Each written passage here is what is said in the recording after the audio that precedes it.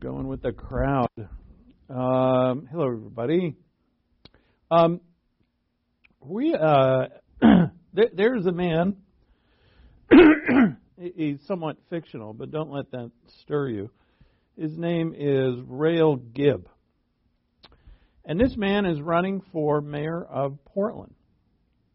Rael Gibb says that he believes in fairness and fair laws. I know. He says that he believes in law and order and low taxes. He says that he believes in limited government and the original interpretation of the Constitution. He's tough on crime and high on solid civic and classical education for our children. He wants to make our schools better and safer. He says that he sees through all the woke nonsense and will work to return our leadership to a foundation of character, talent, and ability. Excuse me. He says this again and again as he runs for public office. And everywhere he goes, he carries his slogan, back to basics. It's on his hat, it's on his buttons, it's on his banners. He doesn't even really have to say it. He's been campaigning on this so much that everybody knows that he stands for it. He stands for getting back to founding principles. So, just his very real presence, excuse me, his very real presence stands for conservative values. So, what's your first reaction? He doesn't have a prayer getting elected mayor in Portland. That's for one. But let's say, and I just saw a report that Portland is in a national news report. It was just dire about crime rates and all of that. Anyway, let's just say that the people of Portland and Eugene have gotten so sick of the crime and so sick of the homelessness and the incompetence that the winds of opinion are changing and people are finally ready for a change. And this is the one man that they're leaning towards. Let's say he's even ahead in the polls. Well, we can't believe it, but he is. So we wait. What would we do? Pray for him? Let's just say he's got a chance. Well, why don't we pray for him? And we'll pray for us as well. We're going to be in James chapter 1, and we're going to continue to see today that what really the main theme of James is, and in reference now moving on to in chapter 2, the passage that is a very sticky passage for a lot of people. And once you understand the context of the whole book, it'll make perfect sense. So let's bow our heads and pray and thank God for our time to be in His Word and be able to learn His Word and to be able to comprehend such a marvelous text as the book of James. With humility and reverence, let's pray.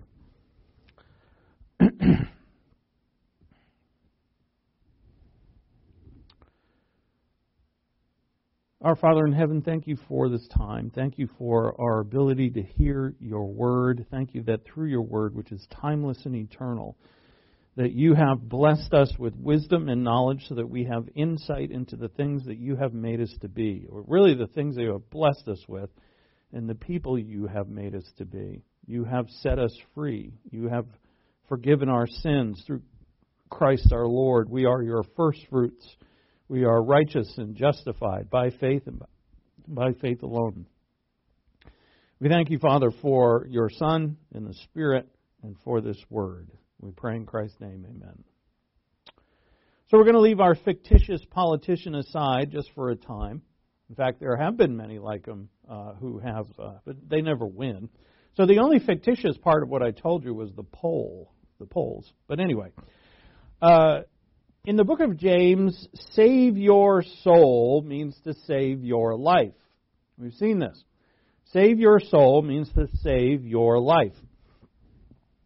Save your life in the book of James means to care for your life. It means to care for eternal life, which is Christ's life.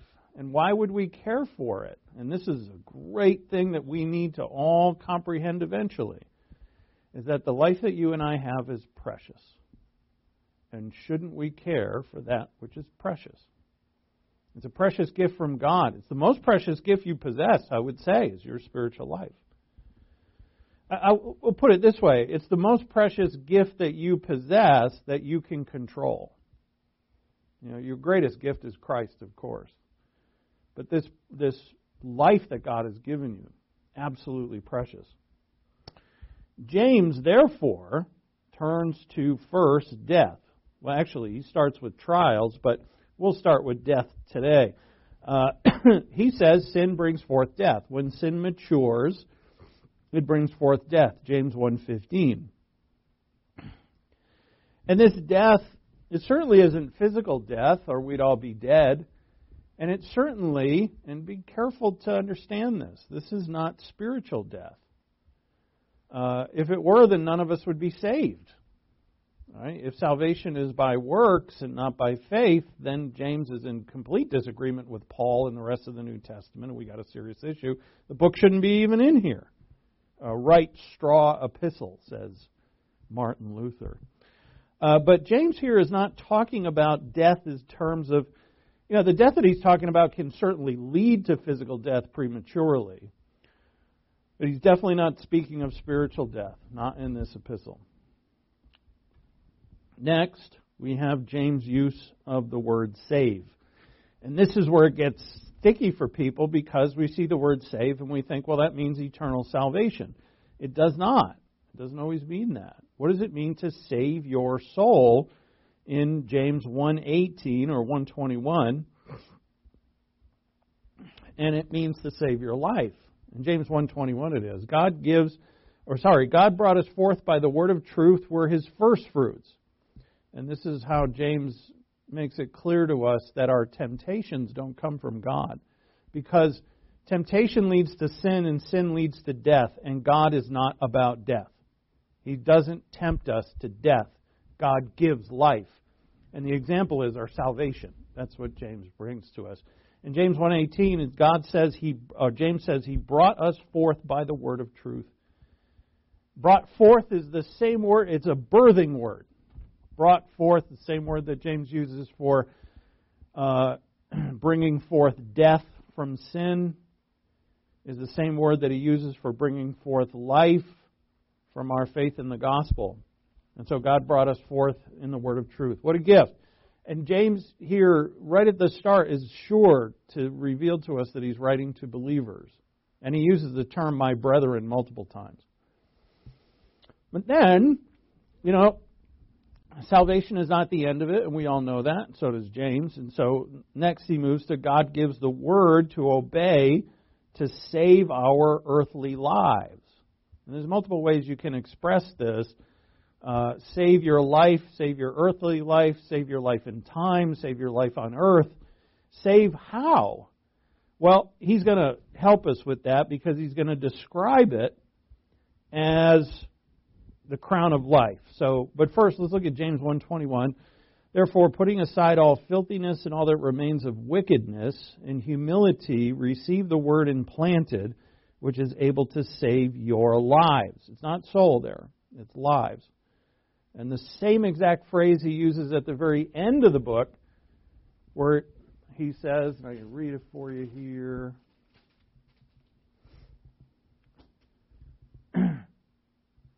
At the very end, 5:19. My brethren, if any among you strays from the truth and one turns him back, let him know that he who turns a sinner from the error of his way will save his soul from death. Does that mean from the lake of fire? Just read it in the sentence, the context of the sentence. It doesn't mean that at all. Save his soul, it's the same phrase that's used here in 1:15, is to save his life. Because the one who has, as he says here, turns a sinner from the error of his way, the sinner who continues in the error of his way, in 1:15, will eventually experience the life that is James describes as death. And that life is unfruitful. It's infertile. And I don't mean physically. I mean, producing fruit.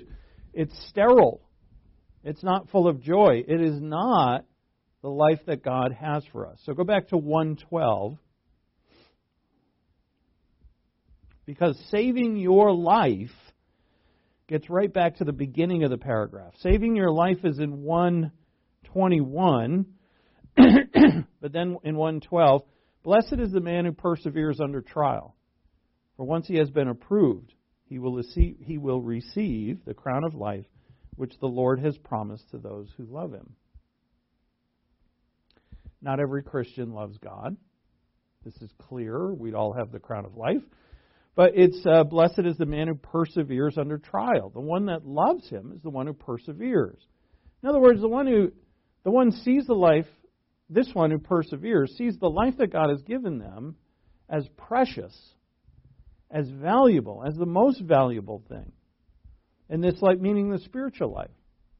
Seeing the Father, the Son, and the Holy Spirit as their true Father, as their true brother, as their true guide and mentor in the Spirit. They see this. Now, as we grow in grace and knowledge, we're in the process of really seeing that. And so there's definitely a growth period. But we should also say, if this letter is written as early as we think it is, that a couple of years have gone by, say it's even 5 years that have gone by in the church. Therefore, every believer that anybody is writing to is a new believer. Are they not?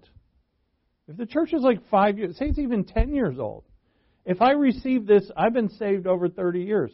If I received this letter from somebody 20 years ago, I would have been like, wow, this guy's legalistic. I'm slow. I'm slow at everything. But one thing I have is perseverance, though. I'm not much of a quitter, but it's slow in the uptake for sure. But anyway, it's not about me. They are all new believers here. And it is required that they live out their obedience to the faith. And so the crown of life is not justification. And I put Romans 3:24, but it's Romans 3:24, ... It's 3:24, 3:28, 4:1, 4, there's multiple times in chapter 4. Romans 5:1, that we're justified by faith. Paul says it again and again and again. But James doesn't mean that here. And the justified word, and see, justified comes later. Might get to it Sunday, but it's can faith. Well, we'll read it. I don't know why I didn't put all these in my notes, but who cares? So look at verse 24. 2:24. You see that a man is justified by works and not by faith alone. You're like, that's wrong. That can't be right. That's not Paul. He's not talking about the same justification because he's not talking about the same thing. In Romans, Paul is talking about Romans 3, 4, and 5. Paul is talking about salvation. Here, James is talking about saved people living out their spiritual lives. And so we say, well, now think of this. We use the term like this all the time. Is that justified?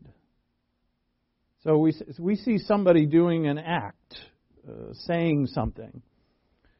And we say to ourselves, should you be doing that? Is that justified? And that is the way in which James is using this word. So we return to our faithful politician. I called him Rail Gibb. He gets elected.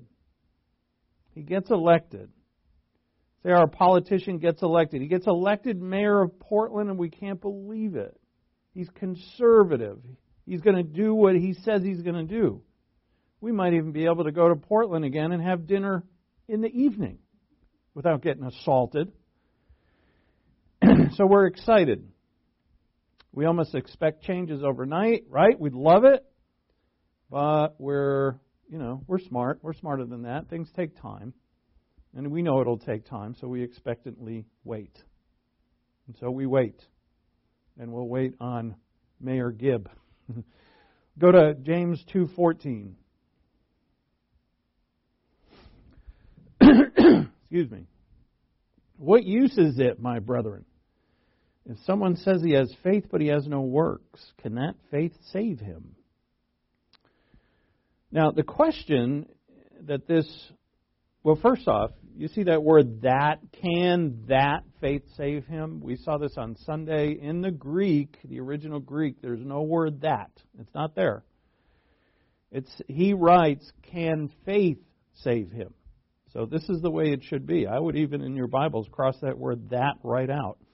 What use is it, my brethren, if someone says he has faith but he has no works? Can faith save him? So the question in Greek implies its own answer, and the Greek it's a debater's thing, and it implies its own answer, which is absolutely not. Faith cannot save him. That is what James is saying. Faith can't save him, can it? That's how he's writing it, and the expected response is no, it can't.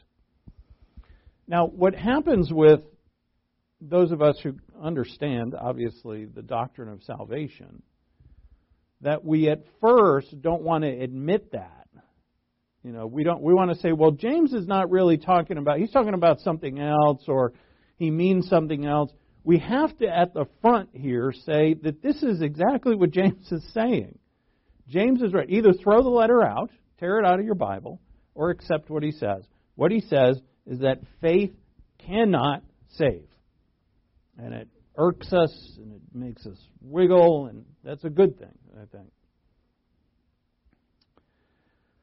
But James has already stated that his listeners are God's children. As we saw back in, if I go back a slide here, he brought us forth by the word of truth in 1:18. We're his first fruits. James certainly knows that faith saves. So what is he after here? And it's just what we saw prior. It's not, can faith save him from the lake of fire? No. It's, can faith save his life? And the answer is definitely not. We say, wait a minute, that doesn't sound right. Again, we're talking about life in terms of time. Fruitful life. We're talking about crown of life. We're talking about fruitful life. We're talking about, if I have faith, but I don't act on that faith, am I going to be mature? And we all know the answer is no to that. If I have faith and I don't act on that faith, in other words, I don't have works, am I going to be what God has designed me to be? Am I going to really live? Remember Christ said, I give them life and I give it abundantly. Am I going to live that life abundantly? If I have the doctrines in my soul, I believe them, or so I say, but I don't live them, I don't do them, I don't serve, I don't give, I don't, someone's in need, I'm like, I know I should give, but I won't. I don't sacrifice, I don't serve, I don't pray, I don't study, I don't do that. I know that Jesus loves me and that's good enough.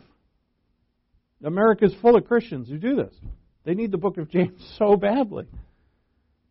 Because James here, he is not watering this down at all. So we have to admit, first and foremost, at the start, 2:14 is the start of the sticky passage. It's 14 through 26. Right? It's the one that everybody, you got the Lordship Salvation guys, you got John MacArthur down there in California, and you got the other guys who are out in Dallas Theological and wherever. Everybody in between, they're arguing about this. This is the beginning of the sticky passage. And it is sticky unless we know the book as a whole. And then we can see clearly what James is writing about. He is talking about a salvation based on works, is he not? James isn't talking about salvation by grace at all. So if we just admit what he says, can that faith save him? Sorry, I just said that. I'm not supposed to. Can faith save him? No. All right. What kind of save is he talking about? And that's where we start to learn. Saved in verse 14 begs the question, saved from what? Saved from what? I could be saved from a plane crash. I could be saved from physical death. I could be saved from a disease. I could be saved, and in James's case, I could be saved from a life that is conquered by sin. I can be saved from a life that is conquered by selfishness, by bitterness. Generally, bitter people aren't bitter all the time, but, we're supposed to be conquerors. So what God doesn't do in the Scripture, we talk about this all the time, don't we? God doesn't water down what it is we're supposed to be. We're to be Christ-like. Ephesians 5:1, be imitators of God in love. Be perfect as your Father in heaven is perfect. Sermon on the Mount. You even look at a woman to lust for her, you've committed adultery. What are we supposed to be as believers? We're supposed to be like Him. Be filled with the Spirit, full of joy and thankfulness all the time. Not part-time. Not kind of happy sometimes. Not kind of strong. Why do you think God doesn't water this down? Because if He does, if He just says, hey, look, you guys are all saved, don't worry about it, we won't do anything and we'll never experience. If we're not called to the heights of heaven, how high are we going to reach? You say, live up to your potential. You've probably heard that. We always say, well, keep the bar low for me. Kind of like a limbo. Just keep me nice and low. But God doesn't set the bar low for us, does He? We're made new creatures in Christ to be conformed to Christ's image. We're to be just like Him in everything. And that's what James is after. I truly love it. It never dawned on me before how to unite what James is writing about with the fact that this is the very first book written that would be in the New Testament. It's not first in the New Testament, but it's the first book written. And therefore, we say God the Holy Spirit, the first book that He gives to the church is not theology. Theology's coming. But He gives obedience. Basically, what God is saying to the church right at the beginning, that this is not a lie. The Christianity is not something that you agree with. It is not something that you like. It's not something that you assent to. It's not even something that you say is good. Christianity is something that you live. And what means that? It's obedience, right? Trust and obedience. And that's what James is after.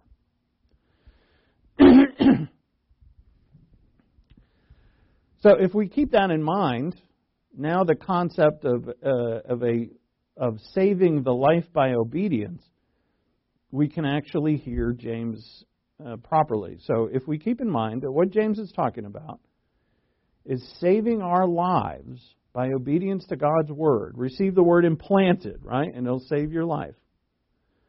Then now look at James' example, 2:15.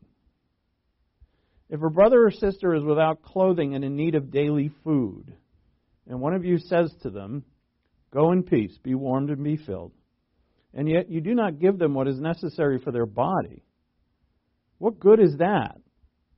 Some translations say, what good is that? The New American Standard says, what use is that? Excuse me.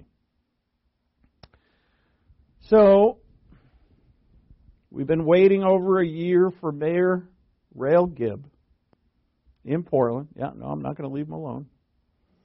And he hasn't done anything.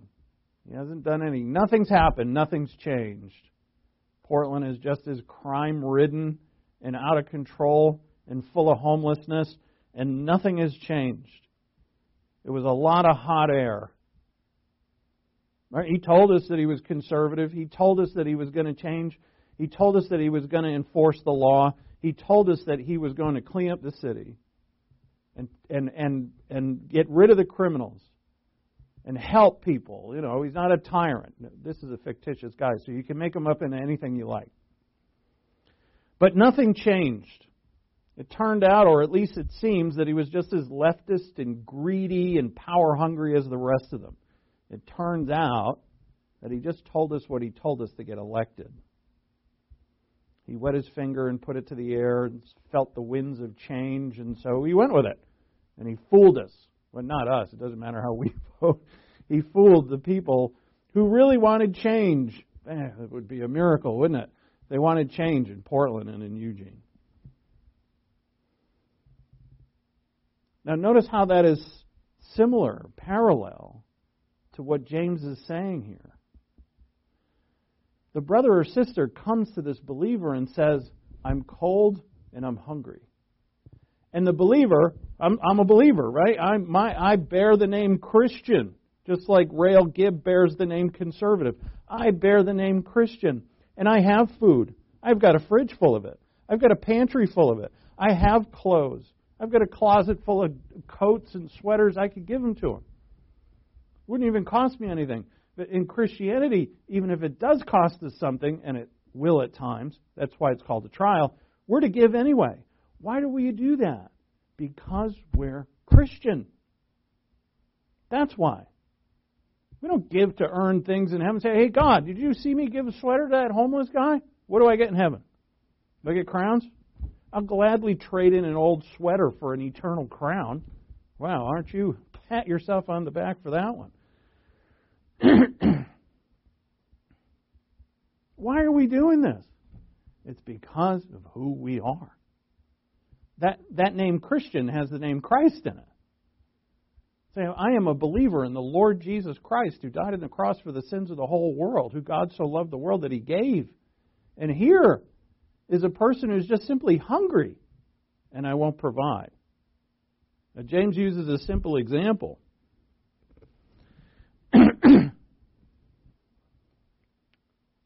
And that's what faith says. If I'm a Christian, that's my faith. That's the faith that I live. And James says, but what if you don't do it? Now, take it to another example, because I'm sure for all of us, if someone was hungry or cold, we would give them what we had. I know for you guys you would. But this is what James is getting at, is the principle. What if I know it is the will of God for me to do something, and I'm too scared to do it? Aren't I falling into the same category? I mean, if I have 10 sweaters in my closet and somebody needs one, that's a pretty easy give. Right? But what if somebody needs money and I don't have much? Am I supposed to give? Am I supposed to be gracious if I'm poor? Absolutely am. Why? Because it's who we are. That's the attitude. God is a giver. He's our Father. We're givers. James says, well, look, if you're a believer and your faith says that you should live in such a way, and yet you don't, he says, what good is that? So what good was our illustrious Mayor Rael Gibb? He was of no use at all. He did nothing, and he lied to us. Thanks for nothing, or at least we think. The other thing here, too, is that it's not so much that, because it's not only lying. If I bear the name Christian and I don't live like one, I'm I'm advertising that I am a Christian, right? I'm a believer. I go to church. I study my Bible. I am a representative of Christ.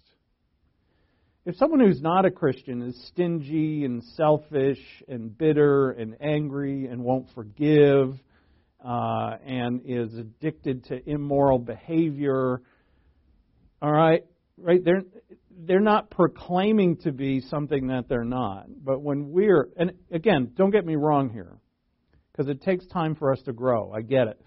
But for a lot of believers, they use that it takes time to grow excuse to like infinitum. They never grow.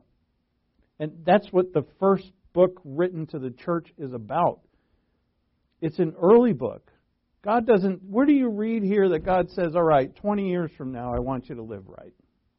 Live like my son. No, it's now. To bear the crown of life now. Right? And you can see that this would be a very real, probably a very real reason why a lot of Christians don't like this book. Because it challenges you right off the bat. Consider it all joy, brethren, when you encounter various trials. Right from the start. It's like things are going to be tough. Don't you dare complain about it. That's what God says to us. Don't you whine and complain about it. I want joy in you. Because you know what I'm doing to you? By allowing you to go through these trials, I am producing in you endurance, which is going to strengthen your faith. When you're going to need that faith because there's more trials coming.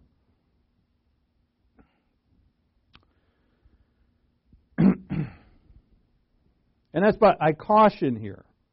It does take time to grow. But, and this is between you and God. Every believer knows, I know where I am as a believer. I've been a believer for 32 years. I've been a believer. And I am not content with where I am as in terms of growth. 32 years, there's been a lot of wasted time there. In fact, part of my prayer lately is that I have enough time. Because time is getting short. Would any of us say that, that take this, to those of us who love God's Word and want to glorify Him, we love this stuff. Do we want the challenge of it? For the believer who says, hey, that's legalistic, I don't want that. Get away from me with that legalism. They're just looking for an excuse not to live it. They haven't. And again, the time factor. Any believer who says that has not. Because what did he say about the crown of life again? Back in 1:12. It was a short book. You can go back and read it. Blessed is the man who perseveres under trial. For once he has been approved, he will receive the crown of life, which the Lord has promised to those who love Him. Why won't believers persevere? Stay the course. They don't love Him. And that's what they should be told. It's not because you're more of a wicked sinner than anybody else. We all are. It's that you haven't come to know the Lord and what He's done for you. Because if you did, you would love Him. So by faith itself, as James presents in his letter, is akin to Mayor Gibb misleading us. We have faith, we even professed it, we told people, but we didn't do anything about it. Now, the analogy is not perfect, but no analogy is. But the reason why I use this mayor illustration is because I thought of, how do I present this justification business in a real life, something that we can identify with now? And that's what I came up with. Why do I call him Mayor Gibb? You'll find out in a minute.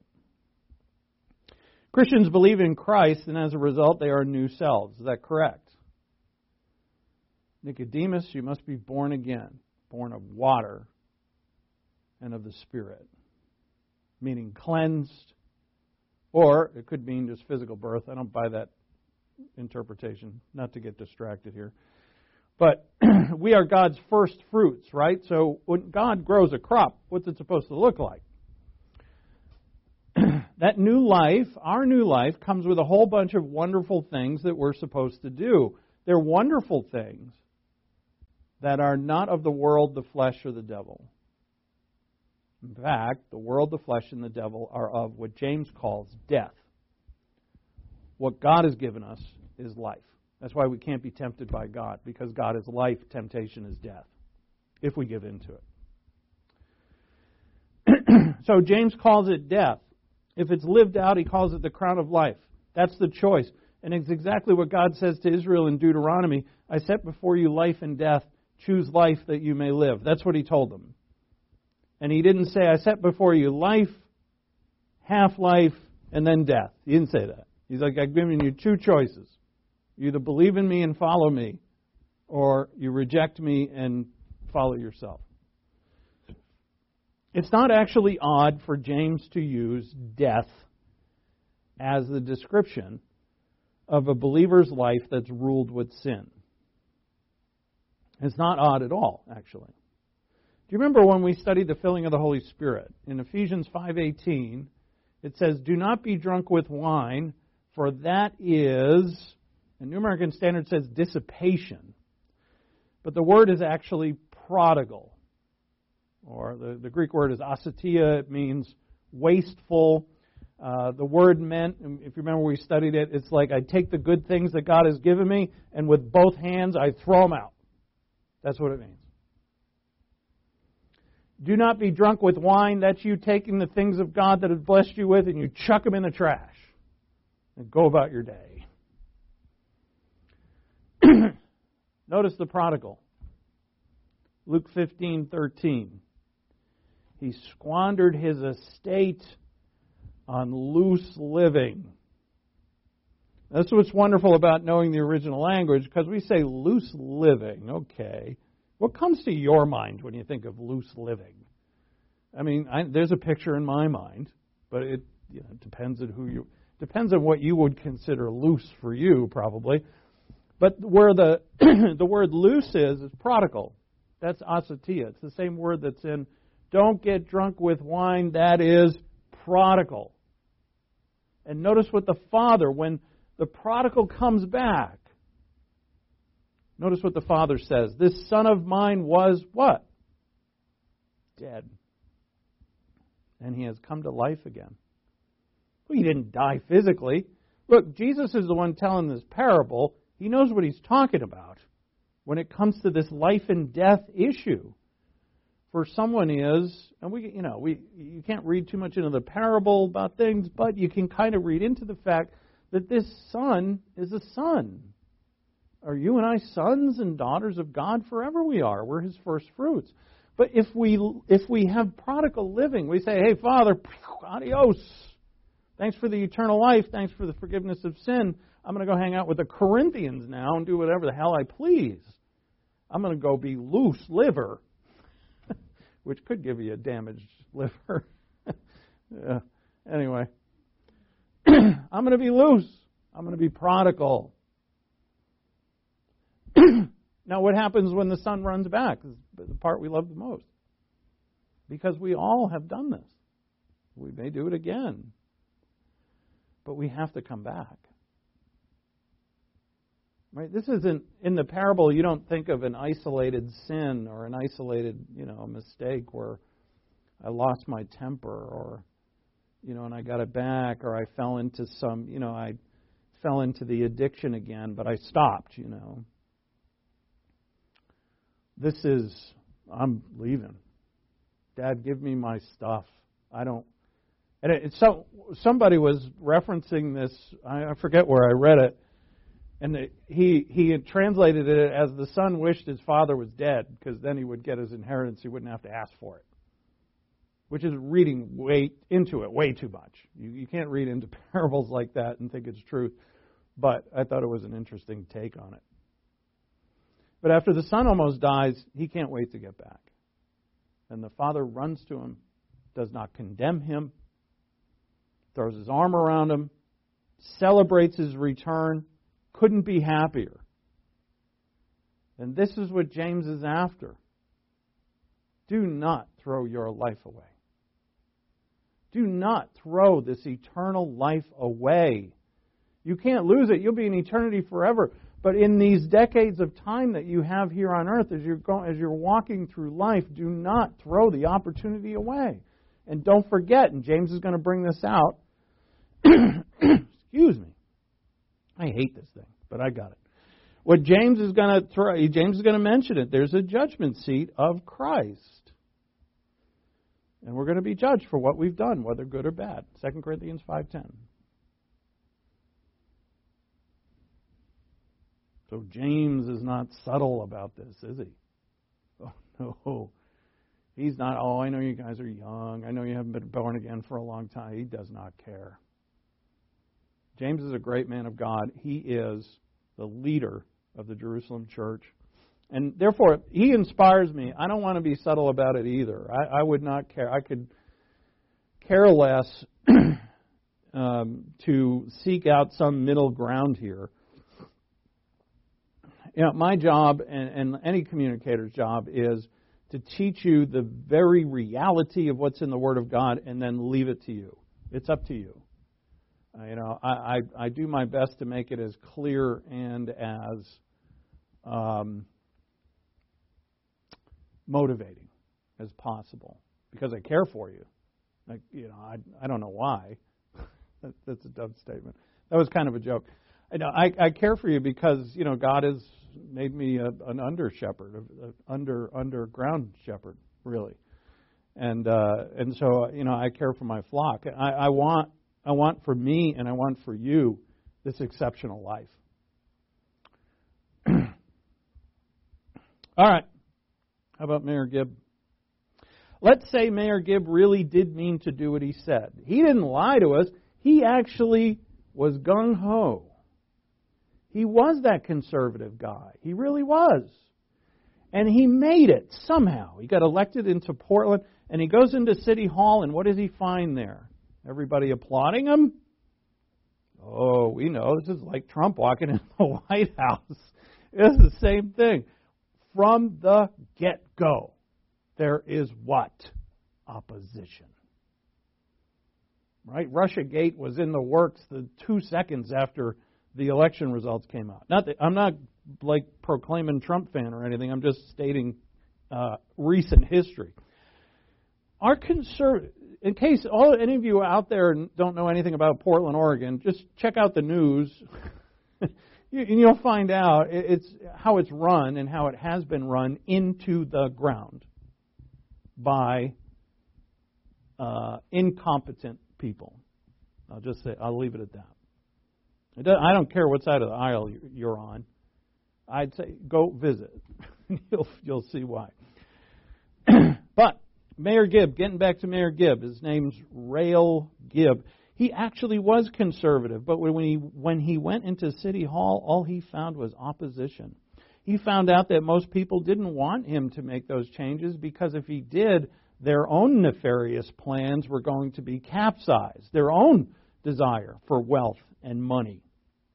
He found out that the press was more than ready to lie about him and to accuse him of things that he hadn't done and ruin his reputation. He lost friends. He lost family. And so, he's at that place. And I think it's a place that every Christian will eventually find themselves in. Maybe multiple times. Crossroads.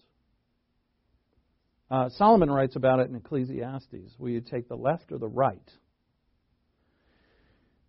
What would he do if this were the case? A person in this position.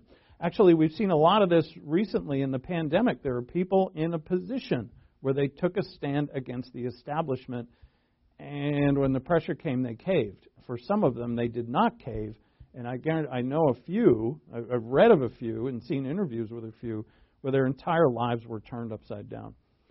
So what would Mayor Gibb do? He's been in office a year. He's got 3 more years. He could turn it around. He could fight, or what? Cave. He could cave. He could just say, you know what, I'm so tired. Every time I open the newspaper, it's another lie about me. My kids are being made fun of at school. The people at City Hall hate me. It's stressing me out. I'm losing weight. I can't sleep. What should I do? What would you do? It's very easy to sit on my comfortable couch and say, well, I'd go through it. I'd stay the course. Would you? Well, you're going to find out. You know why you're going to find out? James 1:2. There are various trials, and our character of our faith is going to be either proven to be strong or weak. God's not going to wait for us to ask Him, okay, it's kind of like joining the military or something, or I'm going to go into training. It's not going to be your choice. God is going to bring it. He doesn't tempt anyone, though. He's going to allow it. And it's going to come. And it's going to test our mettle, our faith. So, the Christian life has various trials. And unlike the example that James gives, where someone's just hungry or cold, which would be easy for us, there are actually going to be things that it's going to hurt to be gracious. It's going to hurt to serve. I'm going to have to actually give up some time. Yeah, I should have, well, it comes to mind, so I'll say it. I was saying something not long ago about, when the Spirit takes care of the body, and we're supposed to actually take care of these things, these bodies, so that we serve God with them. And then I think I must have said something about tobacco smoke, or I know I said something about alcohol because we were talking about don't be drunk with wine, but I said something about tobacco. And the person who's listening who's a smoker just sent me an email or a text and said, is it do you think it's sinful to smoke? And I was like, no. Did I say that? I don't remember. And he said I kind of said it off the cuff, and what I was speaking about was really taking care of our bodies. But what I did say to him is like, okay, say you're a smoker, or I was a smoker for years. I'm very glad I quit. And say you have an opportunity to serve somebody and to do something, and you say like, please hold, I got to go have my cigarette. If instead of doing God's will, you're going to puff on a smoke, now it's not really the smoking that's the issue, though, is it? And we kind of laughed about that and chatted about that because he's not that kind of person, and some people are. Hey, this is my smoke break, man. Leave me alone.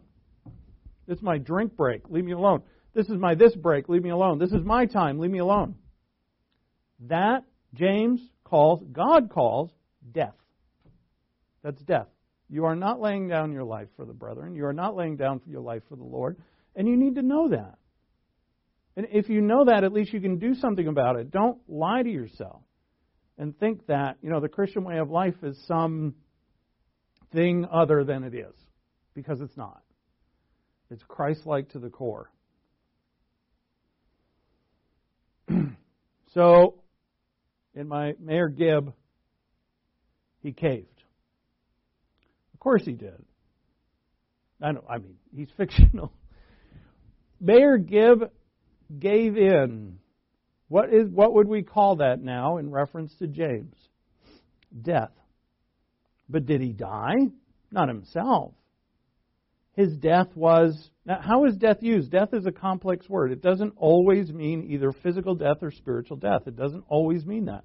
Death is a dead idea, a dead promise, a dead term, dead wrong. We use dead in a lot of ways.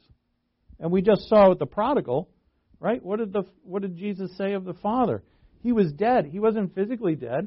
And he certainly wasn't, spiritually dead. He's the Son. Paul says of himself that when the law came and he sinned in Romans 7, he said, I died.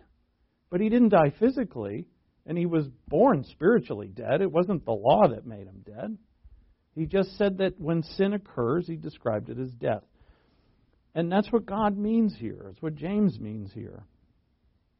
It is a darkened life leading to eventually a dark tomb, and that for a saved Christian who has eternal life. It certainly can lead to physical death. James would have that in mind a little bit, I would think, because as the Christian matures, as he ages, if his sin matures and overtakes his life, that person's life, even though they're physically alive, is looking more and more like physical death. They're getting close. Their behavior, their thinking, they might as well be in the grave. They got one foot in. Now, one can see how a denomination that believes it's a Calvinistic, it depends, there's various degrees of Calvinism. But there's a point to Calvinism, which is perseverance of the saints. Perseverance of the saints basically states that all believers are going to be bang-up Christians. All believers. That all believers are going to live victorious lives. And if that's true, can they interpret James the way I'm interpreting it? They could not. And I have to therefore leave that to you. I would encourage you, if you read their books or listened to their messages and come to your own conclusions, you should know. I know there's some pastors who would not want that. But what I want for you is to know that, to test the Scriptures. Does James mean eternal life here? Does James mean that if I don't have a life filled with good works, I can't be a saved person? In my view, and I think, if you just read the letter as it is, that is absolutely not true. He says to them, you are my brethren. He says to them, you were brought forth by the word of God, which would be the gospel. He says to them, you are God's first fruits. Now, live the crown of life. Don't live a life of death. Don't live a life under the control of sin. Can believers live lives under the control of sin? Thank you, Corinthians, wherever you are up in heaven. I'm going to shake every one of your hands for the wrong reasons. I'm just glad for the book because the book has this. These are immoral people who have rejected the way of God, and they're saved people. They'll be disciplined. Do we know all the people who are behaving badly that say they're Christians? Do we know they're Christians? It's not up for us to know anyway.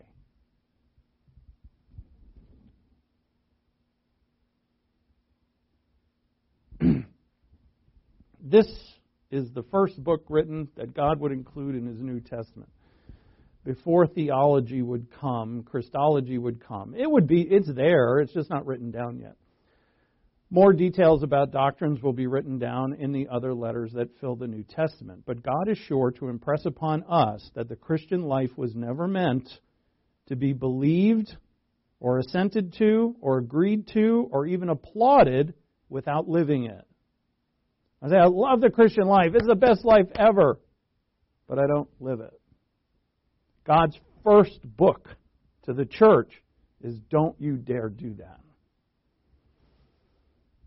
And He's not scaring us in doing it. Well, He's got the judgment seat in here. That's a little scary. But James is going to say to us, look, one thing you should have. I'll cover it. I think I'm going to do this for an extra week. I have to.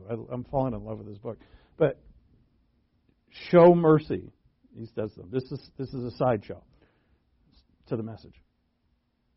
Yeah, you got sin. I got sins, right? We're going to be judged, Christ said, according to our deeds, good or bad. All right. How many bad deeds do I have? I don't want to know. But I'm going to stand there before Christ knowing that I got him. How that's going to go down? I don't know. It's just stated to us the way it is. It makes me cautious more than it ever has. I guess as you get older, that happens. It's coming soon. But what James says is, look, if you're merciful, you will be shown mercy. Right? And it's kind of subtle. It's like, you have all these bad deeds that you're going to be judged for by Christ. Judged not to eternal lake of fire, but whatever He says. He says He's going to recompense us. You're going to be recompensed. And then James says, look, be merciful. And I wonder if that means that when we're at the judgment seat of Christ, Christ is going to be like, yeah, you got a whole pile of bad deeds right over there. Well, we could climb it. But you've been merciful. Take it for what it is. So the sticky part gets a little stickier. Sorry, I meant this to be over sooner, but look at James 2:24. We already read it. You see that a man is justified by works and not by faith alone. Oy, oy, oy. Now look, as we've already seen, if James isn't writing about saving for eternal life, but saving our lives in time, we've already established that, and I think it's pretty clear. If James isn't writing about saving for eternal life, but saving our lives in time, if he's not writing about spiritual death, but using the term death for a Christian who does not wear the crown of life, whose life is overrun by sin, why would we assume, therefore, that the word justification has to do with salvation? He's not writing about salvation. He is writing about Christians living their faith. Not just stating their faith, assenting their faith, reading their faith. We have to do all of those too. But he is writing about Christianity, Christians living their faith. That's what he's writing about. And here is my last question for you. Was Mayor Rail Gibb justified? This man who said he was going to do all this and all that, and that he promised us and we voted for him, would we say of him, you're a justified man? No, we would not. But we wouldn't mean justified in the sense of eternity in the lake of fire. We would say, look, what you proclaim to be was a lie. And so I tied this into, see how tricky that is, right? To Sunday's message, James said, don't look into the mirror and then walk away and forget who you are. Rail Gibb backwards is big liar. As I could have called him. But, yeah, I don't want to be too harsh on my fictitious guy here. We all crumble under the pressure at times.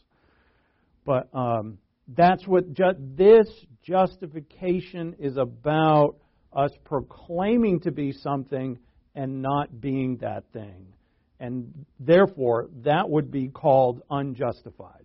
You are not justified to say that you are of Christ and you don't live Christ. Are you justified for eternity? Absolutely. Absolutely. Let's pray. Thank you, Father, for your word.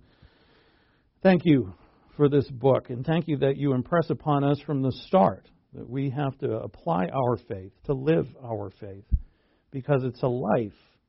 It's not an idea. It's not an ideology. It's not any ology. It is a life. It is a life that is fashioned on a person, and that person is our Lord and Savior, Jesus Christ. Guide us, Father, through your Spirit to see that clearly so that we may be even more motivated than ever to be the people that you have made us to be, not to earn your affection or your merit, but because we love and adore the preciousness of your creation in us. It's in Christ's name that we pray. Amen.